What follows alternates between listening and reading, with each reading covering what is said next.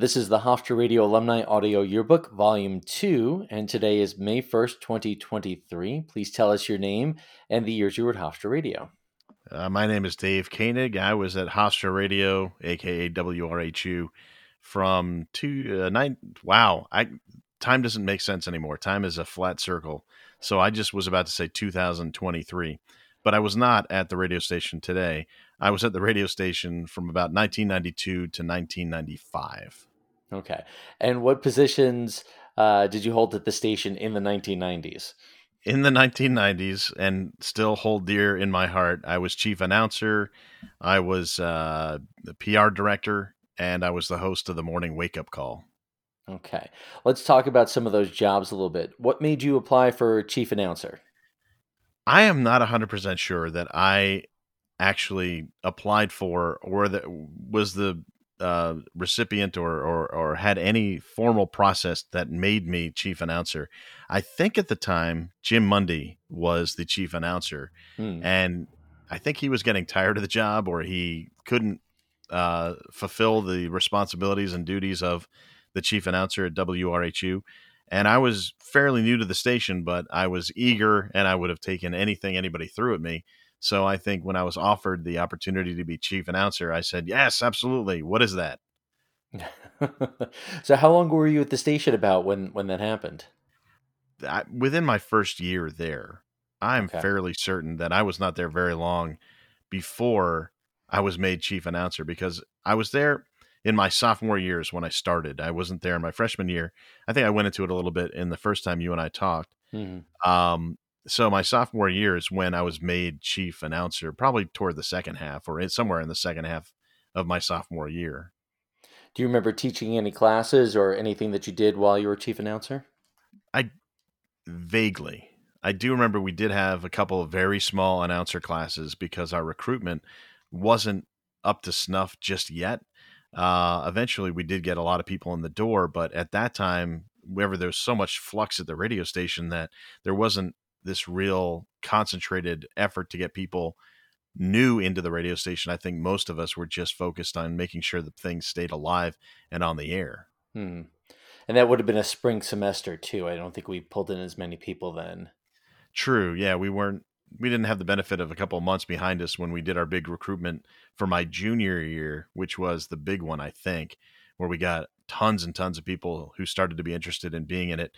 I came in after the semester, or the first semester my sophomore year started, which meant that I wasn't part of any of the recruitment then. And I know there was a big turnover among seniors who left, and seniors and juniors left behind who were responsible for way too much to be really reasonable for college students to be taking care of anything in light of what was going on with Jeff Krause and how that transition was going.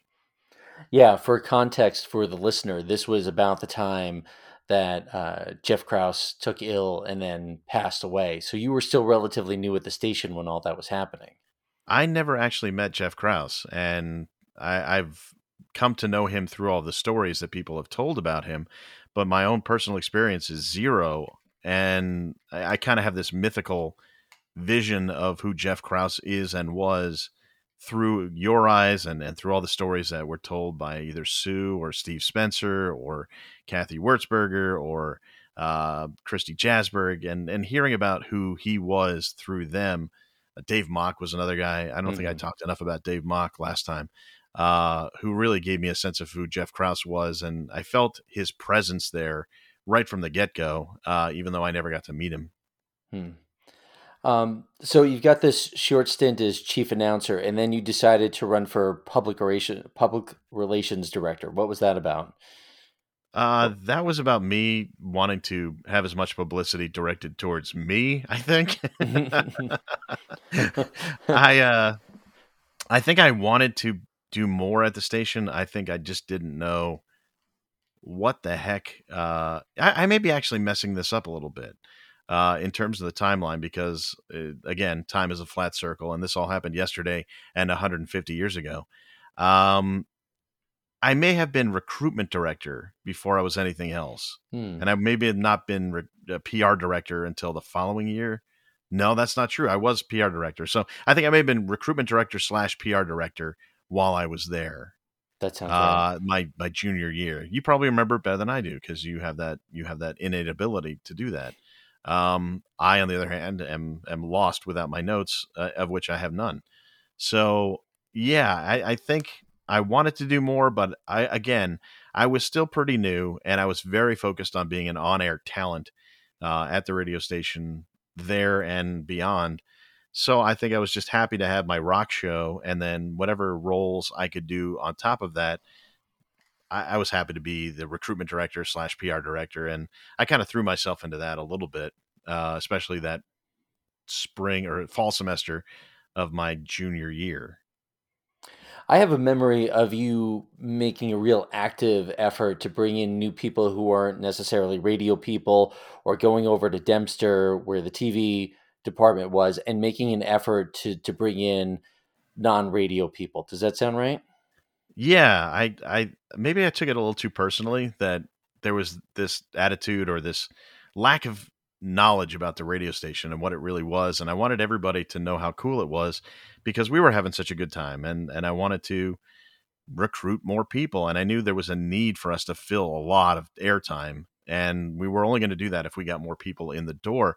So, and thankfully I had management behind me, i.e. you and Christy and Kathy and whomever else were there at the time, and Sue was very supportive too at the time, to just do as much as we can, especially orientation weekend. We put up a table, we were giving away CDs all over the place. We just went on this blitz. I remember one night especially where a group of us just hit the entire campus with as many flyers and as many free CDs, and we signed up as many people as we could. And we also had the big club recruitment day at Hofstra where we brought in even more people, and I think we ended up with like 75 people who were interested in becoming part of the station. Not obviously Hmm. not all of them stayed, but a good percentage of them did, and that was a great start and kind of bolstered our numbers quite a bit. Who were some of the people that you were working with? Was it just yourself, or were there other people helping you in the PR Oh recruitment no, thing? no! I think there was a lot. I mean, you were there. Everybody who was central to the station, so I can't claim it was all me at all. It was absolutely I maybe had some ideas, but everybody else's effort is what made it happen. You were there, Christy Jasberg, Kathy Walsh, Will Shelley was there, Brett Dion, probably Scott Smolev, and let's see who else would have been there. Well, Butch probably would have been there. Man, the names are escaping me, and I apologize for everybody who I might be missing. Dave Mock again was a guy who was around and always helping out with stuff like that. Paul Cordella had probably worked himself into the mix at that point. In fact, I do remember going to this is one of my favorite stories. So Paul Cordella, who was the news director at one point and was also a host of the morning wake up call, I believe, came in, kind of snuck in out of nowhere as a member of the news staff. And at the Hmm. time, everything was so fluid, and anybody who was willing to help could just find themselves a spot helping out to cover the news at the radio station. And then we did a great job considering we were a very small college radio station.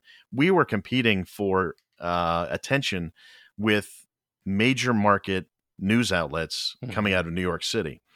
And a lot of that has to be attributed, and we have to give credit to Dave Mock. Hmm. And one day, out of nowhere, Dave introduced his assistant news director, Paul Cordella, and we all Hmm. went, "Oh, who?" Because none of us had ever seen him. And an introduction to Paul from a lot of us was going to the Hofstra sponsored, Hofstra organized. I don't know what would they call that? The club It's like a club fair. orientation day, the club Yeah. fair, I guess. So if you wanted to become part of the newspaper, you went to the newspaper office and you were hearing about that. Or in another room, they'd be talking about HTV, and in one room, they'd be talking about the radio station. And in this front of this packed room, we all kind of gave our speeches, our pitches for how great the radio station is. So Dave Mock got up, and it was as usual brilliant, and people who were into journalism knew that you could do something serious with Dave Mock. And then he goes, "I'm going to hand it over to Paul here to to give his thoughts. And out of nowhere, this guy, Paul Cordella, who I'd never really met before, was talking on behalf of the radio station, sounding like he'd been there for the last 15 years. Mm-hmm. And it Mm-hmm. was just the coolest slash funniest thing to me ever to have him come out of nowhere to sound so much a part of the fabric as he did. So I'm sure Paul was part of the recruitment process, especially since, my interest was not necessarily journalism at the time. So we needed everybody, if you were into jazz, we needed the jazz people to talk to the jazz interested people and Right. get them interested, and the rock people and the people, the Grateful Dead people like Bill Kaplan. I'm sure he was there also, was there to bring in as many of the Grateful Dead fans as possible. And we managed to do a good job of not just recruiting people for the radio station, but increasing awareness that there even was a radio station at Right. Hofstra. Right. Yeah, I remember Paul walking in the door, and it was like you said, it was like he'd been there for a long time and was just so uh, confident and competent and willing to work hard. It was really wonderful having him just jump right in and be part of the team. I also remember that you had sort of a team working with you. It was Debbie Lom Yep. and Paula Rodriguez. Does that sound Paula right? Rodriguez, yes, who I And haven't heard Danielle from since then. Mosa. Yes, wow, I'm so glad you remember those names because I would have forgotten last names for sure. But yeah, I kind of had this group of people who were interested in doing PR and only doing PR, which was one of the beauties of the radio Right. station at the time. Is that if you were interested in doing PR, but you had zero interest in being on the air or even working behind the board, there was a place for you to help out. We were able to tap into the interests of the other departments, especially in communications. So yeah, I had found myself with a group of other students who were really interested in helping out and doing PR stuff. So anything I did sort of became a team effort, and they did a tremendous amount of work. And I haven't kept in touch with any of them, but I remember Paula Rodriguez was such a unique person. I learned a lot about the club scene in New York City through her, and it Mm, was so diametrically different from who I was at the time. But I felt so cool just knowing somebody who was out and dancing at Limelight back when that was the place to be in New York City. right. Is there something that you wish you could have done better or differently as PR director, or is there something that you were really proud of? Differently, oh man, there was one time I remember we did the Rock and Roll Oasis Yeah. as a remote from the student center. Was it the I'm Yeah. calling it by the right thing. Yeah. Across the Unispan, and we set it up. And not only did we have the live broadcast from there, somehow I got it into my head that we needed to have an entire set Mm-hmm. that would represent the Rock and Roll Oasis. So we found that I don't know who had the connection for us to be able to do it, but we went to the theater department and they gave us 3 flats, which Mm-hmm. are just pieces of wood with muslin stretched across that you can paint, and that's how many scenes or background scenery is made in stage production. And so we had an entire day where people were coming in and painting this thing, 3 flats that's Mm-hmm. stretched across. It said the Rock and Roll Oasis. There was a palm tree on there, and it was a massive, massive effort. I don't know if I'd say I'd ever do that differently, but it's something I definitely was very proud of. Even though I look back on it and I go, I'm not sure what we got out of it except for the experience. And I don't know how many people were kind of fed up with my ideas after that. Well, I think it was a fun thing to do. It was something different, and we had high hopes. We had high hopes for everything that we Yeah. did. We assumed that everything was going to be fun and successful. And I don't know what the ratio or the correct percentage was, but we assumed that we would get flocks of people coming over to us and saying, "Hey, I want to join." And I think we Yeah. definitely got some people who were at least aware of the radio station after that. Yeah. I think our major want at that point was just to promote the radio station because we had that identity crisis a little bit because the Hmm. radio station served up one purpose from 9 a.m. to 3 p.m. with the classics, or was it 5 p.m.? And the rest of the time was this brilliantly diverse radio station that served up jazz, then rock, then alternative music at the time. And on the weekends, we had all the cultural programming. But most people knew the radio station was there just because you'd walk around campus and hear classical music, Right. which was very nice. But for us, I don't think there was an attachment that most of us students had to the classical music the way we did to when the radio station, quote unquote, went dark from 5 p.m. till sign off, and then in the morning with the morning show. There was just a sense that there were two radio stations to me, and I always thought that was a shame. I wanted people to know. In fact, I wanted people to listen to my show instead of listening to any of the other shows that were available on the radio at the time from whatever radio station in our market.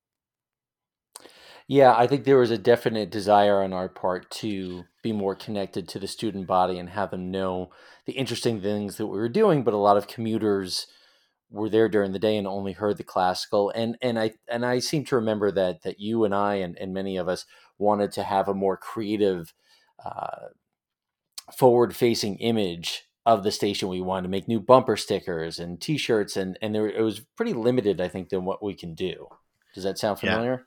Yeah, I always understood that there was a very big red tape situation going on there. We had to go through a lot of hoops to even make slight changes, Hmm. and I think that was when the ignorance of being young really helped me and us because I didn't realize that there were rules to begin with, and I was like, Right. let's just do this, and I would spend an endless amount of time in the computer lab putting together the schedule or the program of what we were doing. Nobody asked me to, and I don't know if anybody even wanted me to, but I was in there making up this like packet of information about the radio station, and I didn't have any of it approved. I think maybe I got Sue's to initial it before I sent it to the printer. But I think after the fact, we ended up finding out that you really should have gone through the school to do most of the stuff that we Right. were trying to do because it didn't have the logo on it. It didn't have the right wording on it. It didn't have the right lettering on it, the right font, what have you. So we were breaking rules that we didn't know existed. And I think that was much more fun anyway. The computer lab. Wow, you just Oh, took it me was so way, way slow. back. Yeah. Yeah. When the computer, most people today think about it, oh, you had nice computers to use. That's fantastic. But trying to do any sort of artistic thing on a computer back then meant that if you wanted to move this word from the upper left corner of the page to the bottom right corner of the page, it took about a half hour for it to travel down once you dragged and dropped. So every little difference you were trying to, or every little change you were making to your document took forever. And that's what I suffered through for my art as far as WRHU is concerned. And you're all welcome. Thank you. Thank you for that very descriptive journey through pre-internet and well, I don't know if it's pre-internet, but the old-fashioned Oh, computing styles. It's my, Soviet era computers. that's right. My own martyrdom. But you mentioned the internet. The internet was such an amazing thing at the time. I was so grateful to be at in college when the internet became sort of a thing because we would go into one of the labs and talk to other people in other parts of the country just through text on these VAX programs or these VAX networks where you'd log yourself in and find a chat room and then chat with people who weren't anywhere near where you were. It was mind blowing. And that became that to me, the internet is what took it to the next level, thinking, oh, maybe I can do some PR on the internet and tell people how great we are. And there weren't enough people on the internet at the time to even move the dial even a little bit. Right. But when you think you're on a radio station that has the scope that it did, which was a lot for a radio station that had featured kids, essentially. Yeah. And then you could bring in other people through the internet. I was like, man, there is some real power to what we're doing. And it was still in its very, very, very early infancy, but I still thought it was so cool to be able to, reach people in that way. Yeah. Geologically speaking, we were there about 10 minutes too early. I think, we were in the post early internet era. There wasn't it wasn't the World Wide Web yet. It was still just No. like you could reach people. We were on Prodigy. We weren't even on AOL really. Right. Yeah. Right. Wow. Good memory. Let's go back. Let's get back to your other gig there. You were the host of the morning show, the Yes. Hofstra Morning Wake Up Call. Talk to me Yeah. about that. Um I think if there was a show that I had my eye on right from the get-go, it was the morning show. I wanted that very, very badly. And my ego at the time said, "Why isn't it mine yet?" the entire time. Hmm. But I really wanted the morning show because I saw it as an opportunity to be on the air 5 days a week, 2 hours a day in a massive media market. And I thought that would be fantastic. And of course, someone will hear me and immediately give me a very high paying job in radio Naturally. moments after my first show was over. Didn't quite work out that way, but it still was just an unbelievable experience. And at the time, we were getting paid for that job. If you had the morning show and some other roles at the radio station, you got a small amount of money every week to do that job. And it was just like heaven. It was, you're paying me to be on the air for 2 hours a day.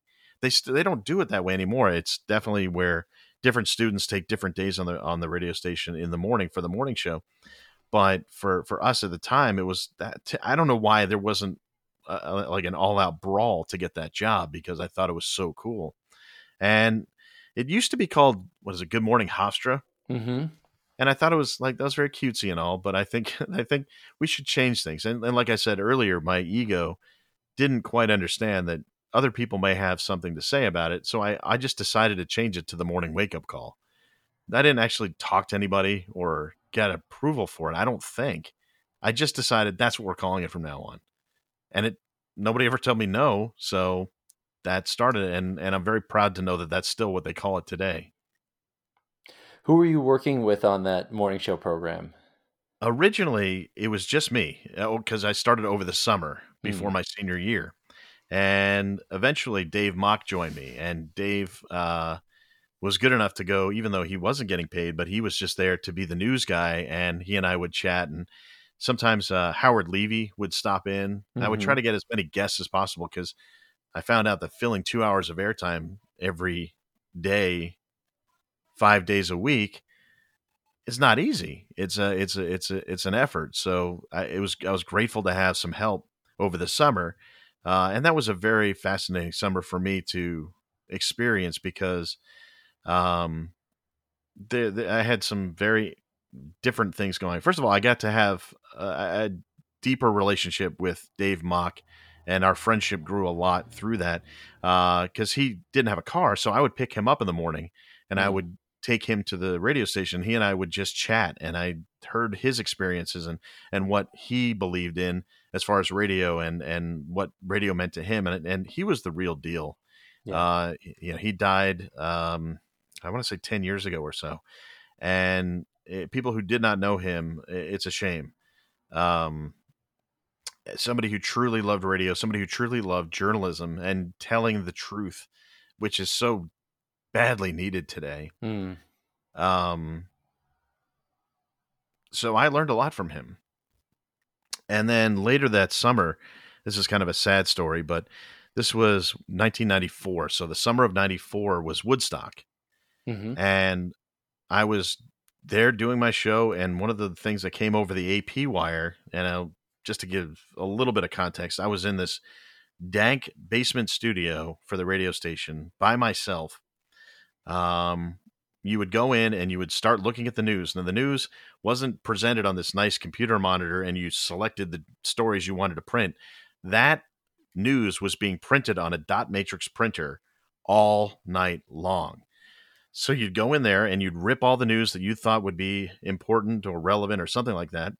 And I found out through that AP wire that a friend of mine from high school had died on her way Oh. to Woodstock. And that was to me,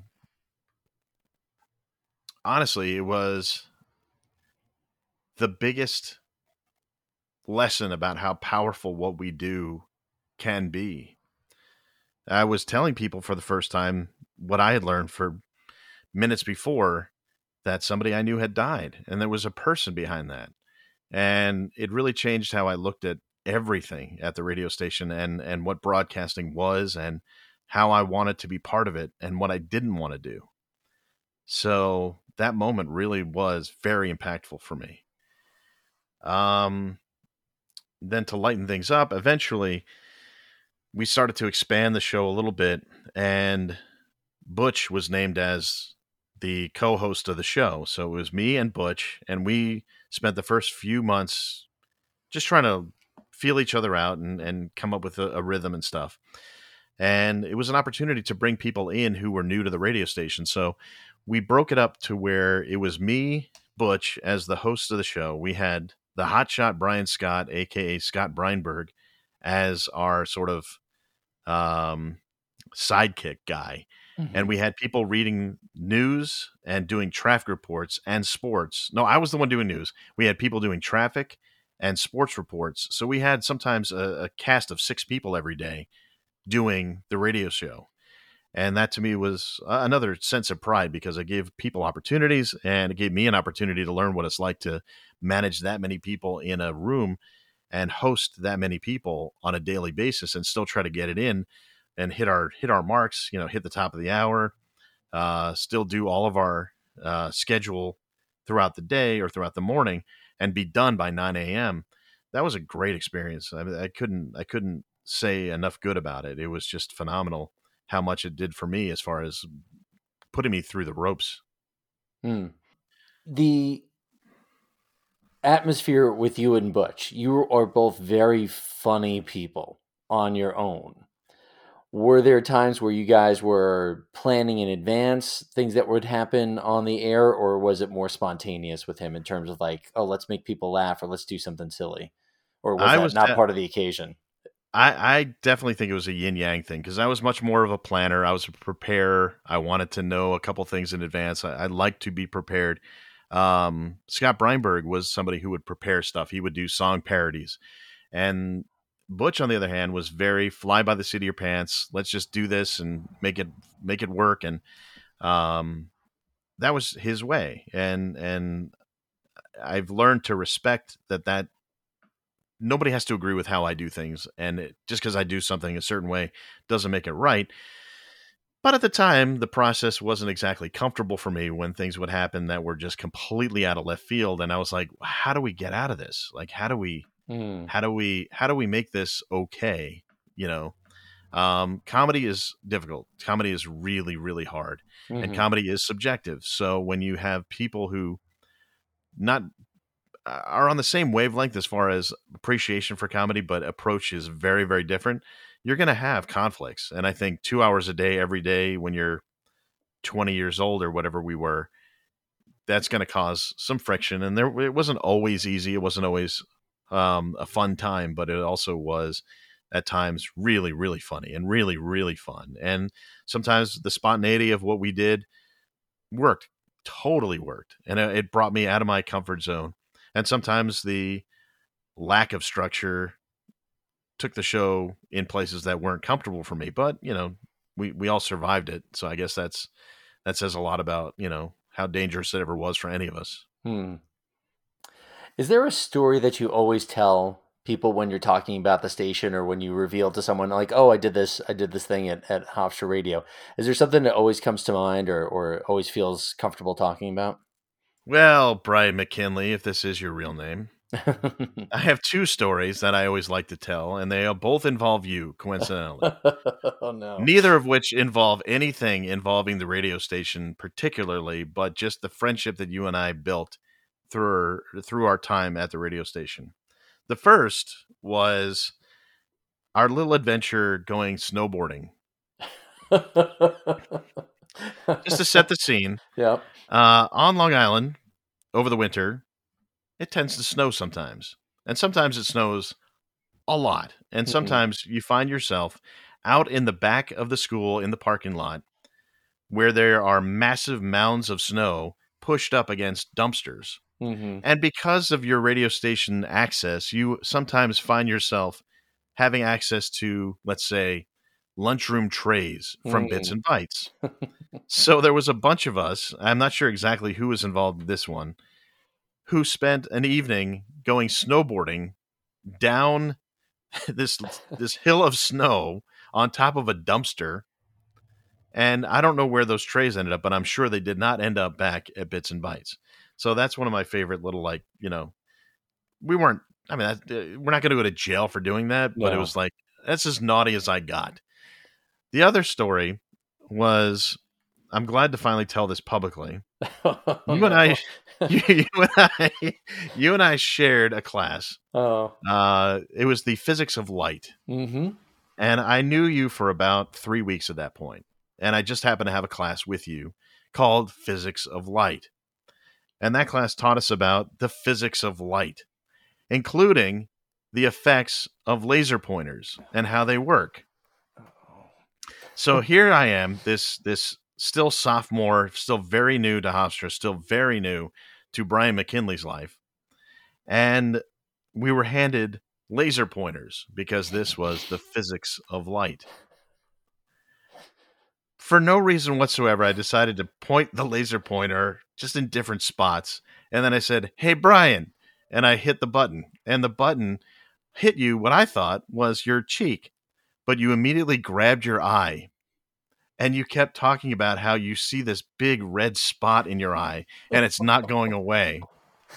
And I thought to myself, I've just ruined my entire life and this poor guy's sight. And I'm never going to ever go back to that radio station. and there were two kids at the table with us, our lab partners. We were facing each other. I think that's an important deal. That Yes, you part were of on the one side of detail. the table, I was on the other. That is true. So I was facing you this entire time, and the two people who were at our table with us, who were very cool and very friendly, and I wish I remembered their names, No. but they suddenly started to get really worried for you also. And I'm panicking. I'm like, I am heavy breathing. I am sweating profusely, and I'm thinking about how I may have a lawsuit on my hands because I didn't know if you were going to totally just destroy me for this. We live in Right. a litigious society, and you could easily have been one of those people who would sue me for hitting you in the light of a laser pointer in the physics of light class. So out of absolute concern for not you, but for my own future, I went over to the professor and I said, "Well, are these lights that come out of these laser pointers, are they safe?" And the professor looks and very sincerely goes, "Well, sure, as long as you don't shoot someone in the eye." And I was done. I was done. I was like, my life is over. I've committed a crime. I've ruined somebody, and I've ruined my own future. This is it for me. It was a nice run, Dave, but you're done.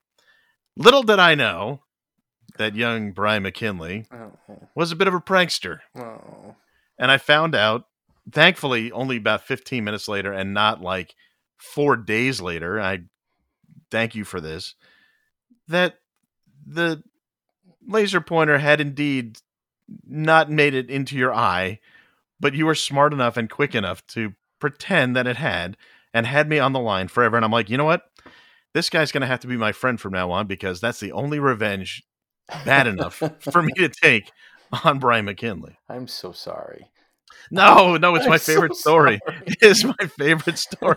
You and I are talking. It's been 30 years. I think I'm over it. I've been telling that story too, and every time I'm like, I'm such a jerk. I can't believe I did that to that guy. That's how I always fit. Because and I remember this that with the lasers got progressively bigger and more powerful, and he was sending the laser through a prism, and we'd all like go on one side. And I remember standing behind you as we went up to the professor, and he says, "Oh, just don't shoot it in someone's eye." And you stood up, bolt upright. and the two people at our table were like, "You gotta tell him." And I was like, I can't tell him now. And I just remember getting to the end of class, and you were like, "We should really go to the nurse," or like, "We should go to the doctor." The nurse. Something. I totally believe that too. Like there's a nurse, a college nurse. And I finally fessed up as the lights came up, and you looked at me just dead, just had no expression, and just turned on your heel and left. And I went, oh, he's not going to talk to me for a while. Oh, well, I'm glad I did, because you know why? Because I from that point got to enjoy your back of the door memos. Oh gosh, yeah. I don't know if you've talked about this with anybody else on this No, show, I don't think but you so. used to write these memos to the staff that were like 25% informative and necessary to disperse information to the radio station, Right. and 75% your sense of humor, which was Nonsense. always funny. Yeah. Nonsense, funny, hilarious. Now, here I can finally say, after another 30 years worth of holding back, and this is probably my best opportunity, one day, a back of the door memo went up on the back of the door that was apparently written by Brian McKinley, but it wasn't. Oh. It was a parody of Brian McKinley memos. And you were really upset about this. I think you took it very personally. I think you were very upset and you were very insulted by it. Yeah. And I'd like to this day apologize for putting up the fake Brian McKinley memo on Oh. the back of the door. Oh, let me apologize for being uptight. No, no, that was my revenge, man. That's how devious I am. I got you back on that one. Oh, oh, that's funny. Oh, good Lord. I Ugh. really did consider that my what is it, my magnus opus of revenge was to write a parody of your memos. I could just see you standing it down at the end of the hall going, revenge. McKinley. Oh my gosh. So on the other side, um, in your time at WRHU, is there a song? Is there an event? Is there a game? Is there something that represents your time there as like a touchstone or a remarkable event? Yeah. I mean, there's going to be kind of this. There's like a recurring theme here of just me remembering all of my own best, greatest hits here. Um, I can sum it up in a couple of words: the record database. Mm. There's two. I'll start with this one. I got it in my head that when we looked at the records on the rock shelf, now back in the radio station at the time, we played a lot of stuff on album, and there were lined the walls of the radio station were lined with record albums, Hmm. and in my head, everything was just a disorganized mess. I don't know why I thought this, because I'm not a fairly organized person. But I thought, wouldn't it be nice if we knew exactly what was on every one of these albums and which songs were on the albums and which songs were encouraged to play and which ones were not supposed to play because they have curses in them? Wouldn't that be nice?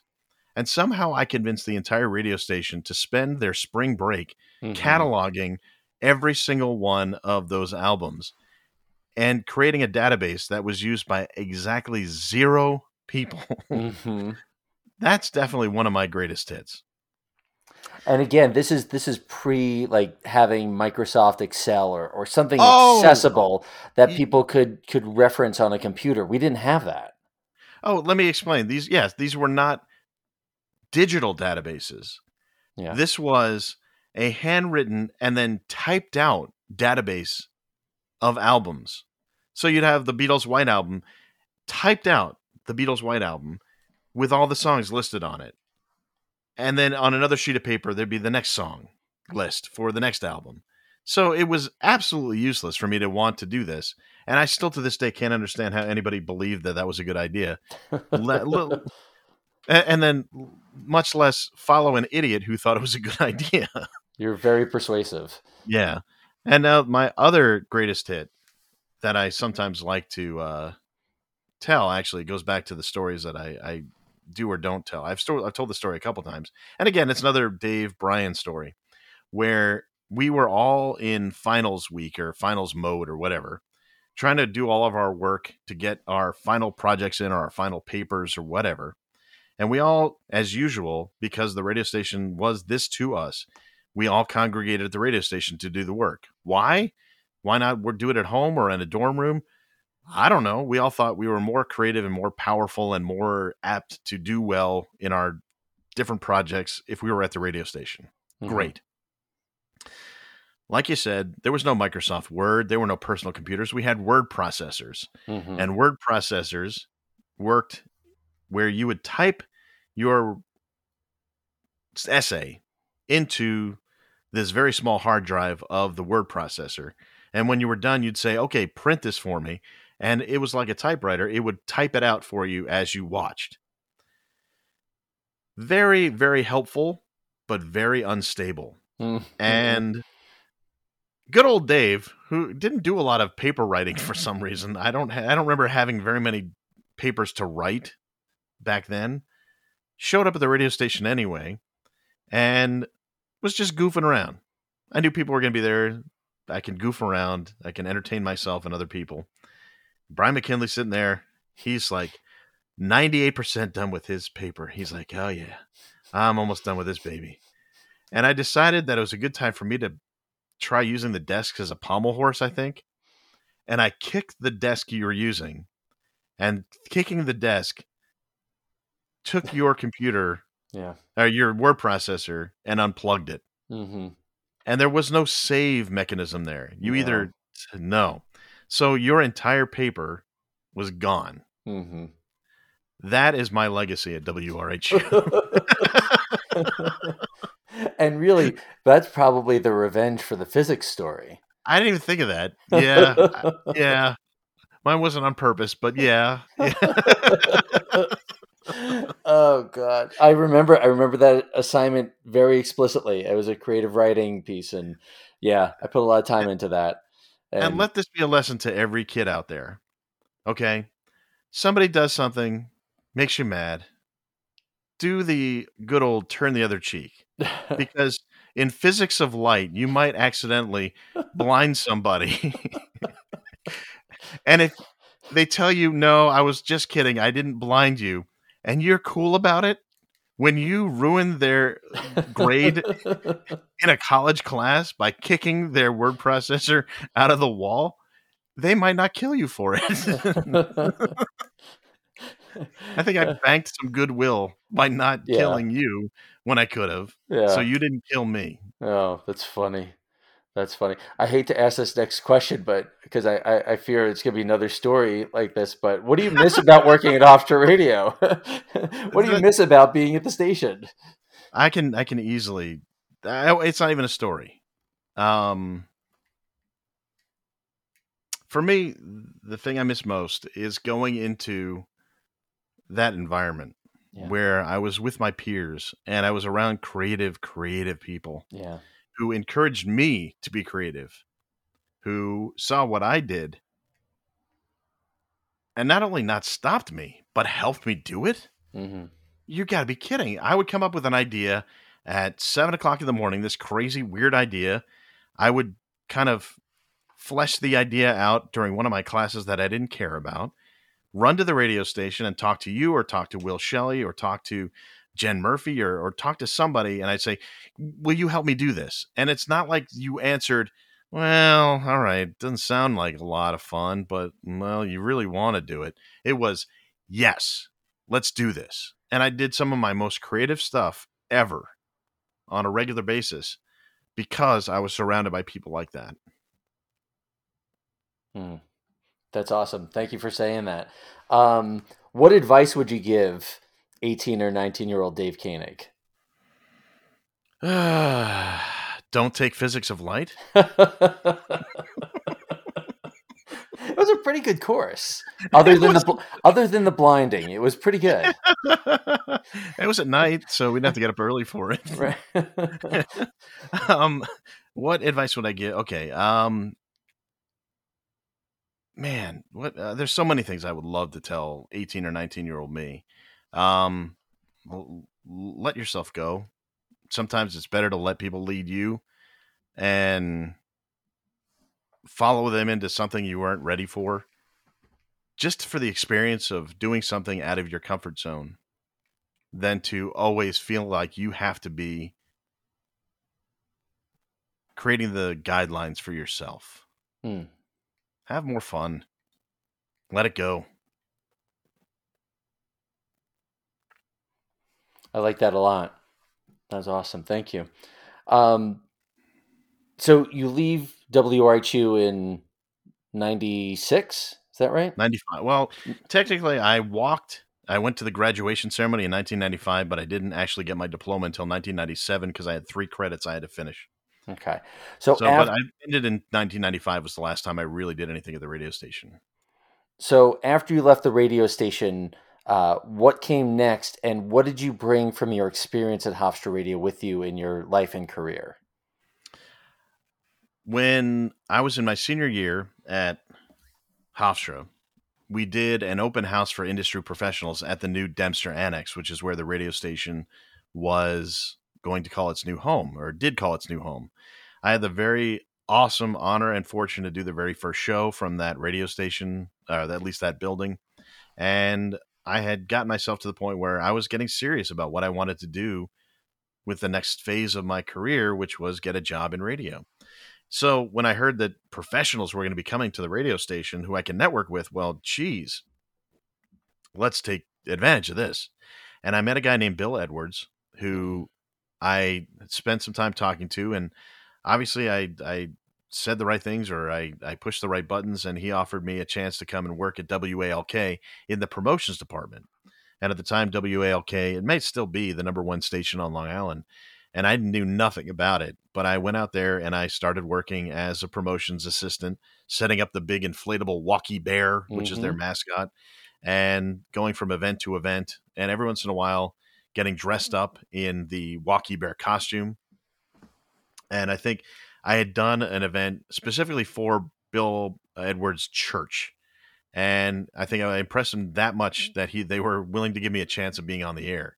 So I parlayed that into a news anchor position, and much like when I first got to WRHU, which was decimated by people leaving and other chaos, the news department had lost 3 of its main major players.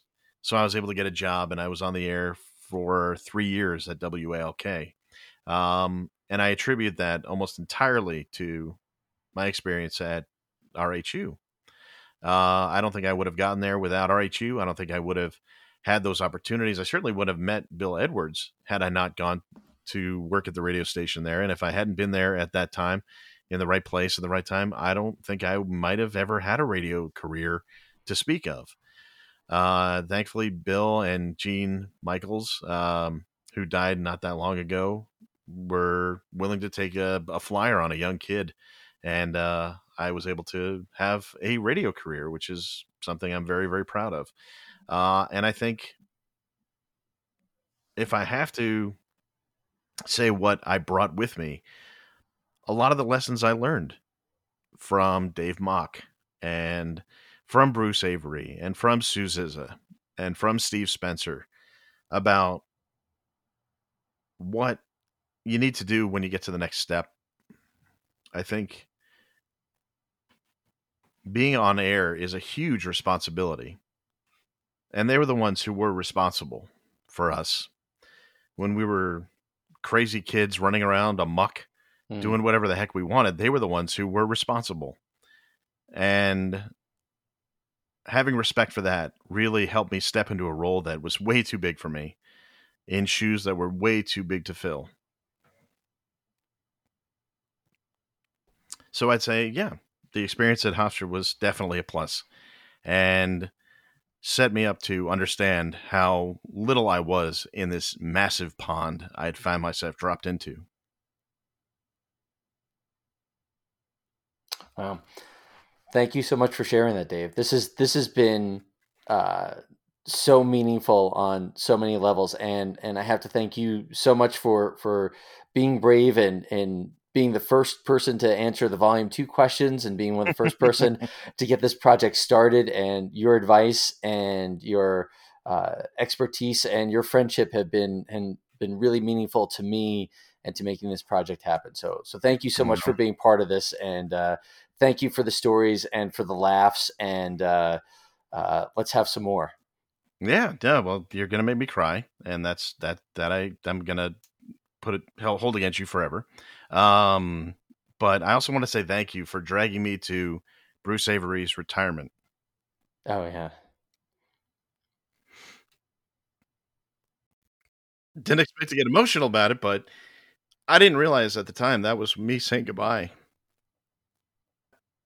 I don't think any of us had any idea that this might be the last time, and I'm very glad that you were willing to come because in conversations that I had with Bruce, both officially for this and otherwise, he had so many wonderful things to say about you and your efforts at bridging the gap between the radio station and the TV people, and making a new announcing guide, and so many things that you did to preserve the institutional history of the station, to create new boundaries and new things going forward. And he was always so proud of the things that you did. And I'm really glad that you came to his retirement dinner.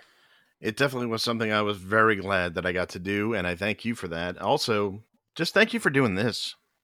This is tremendous. I mean, to hear all these voices from my past and get to hear some stories about me that I don't even remember, but I'm so glad somebody did, because we need things like this to document what we've done and who we were and where we're going. So keep it up. Thanks, man.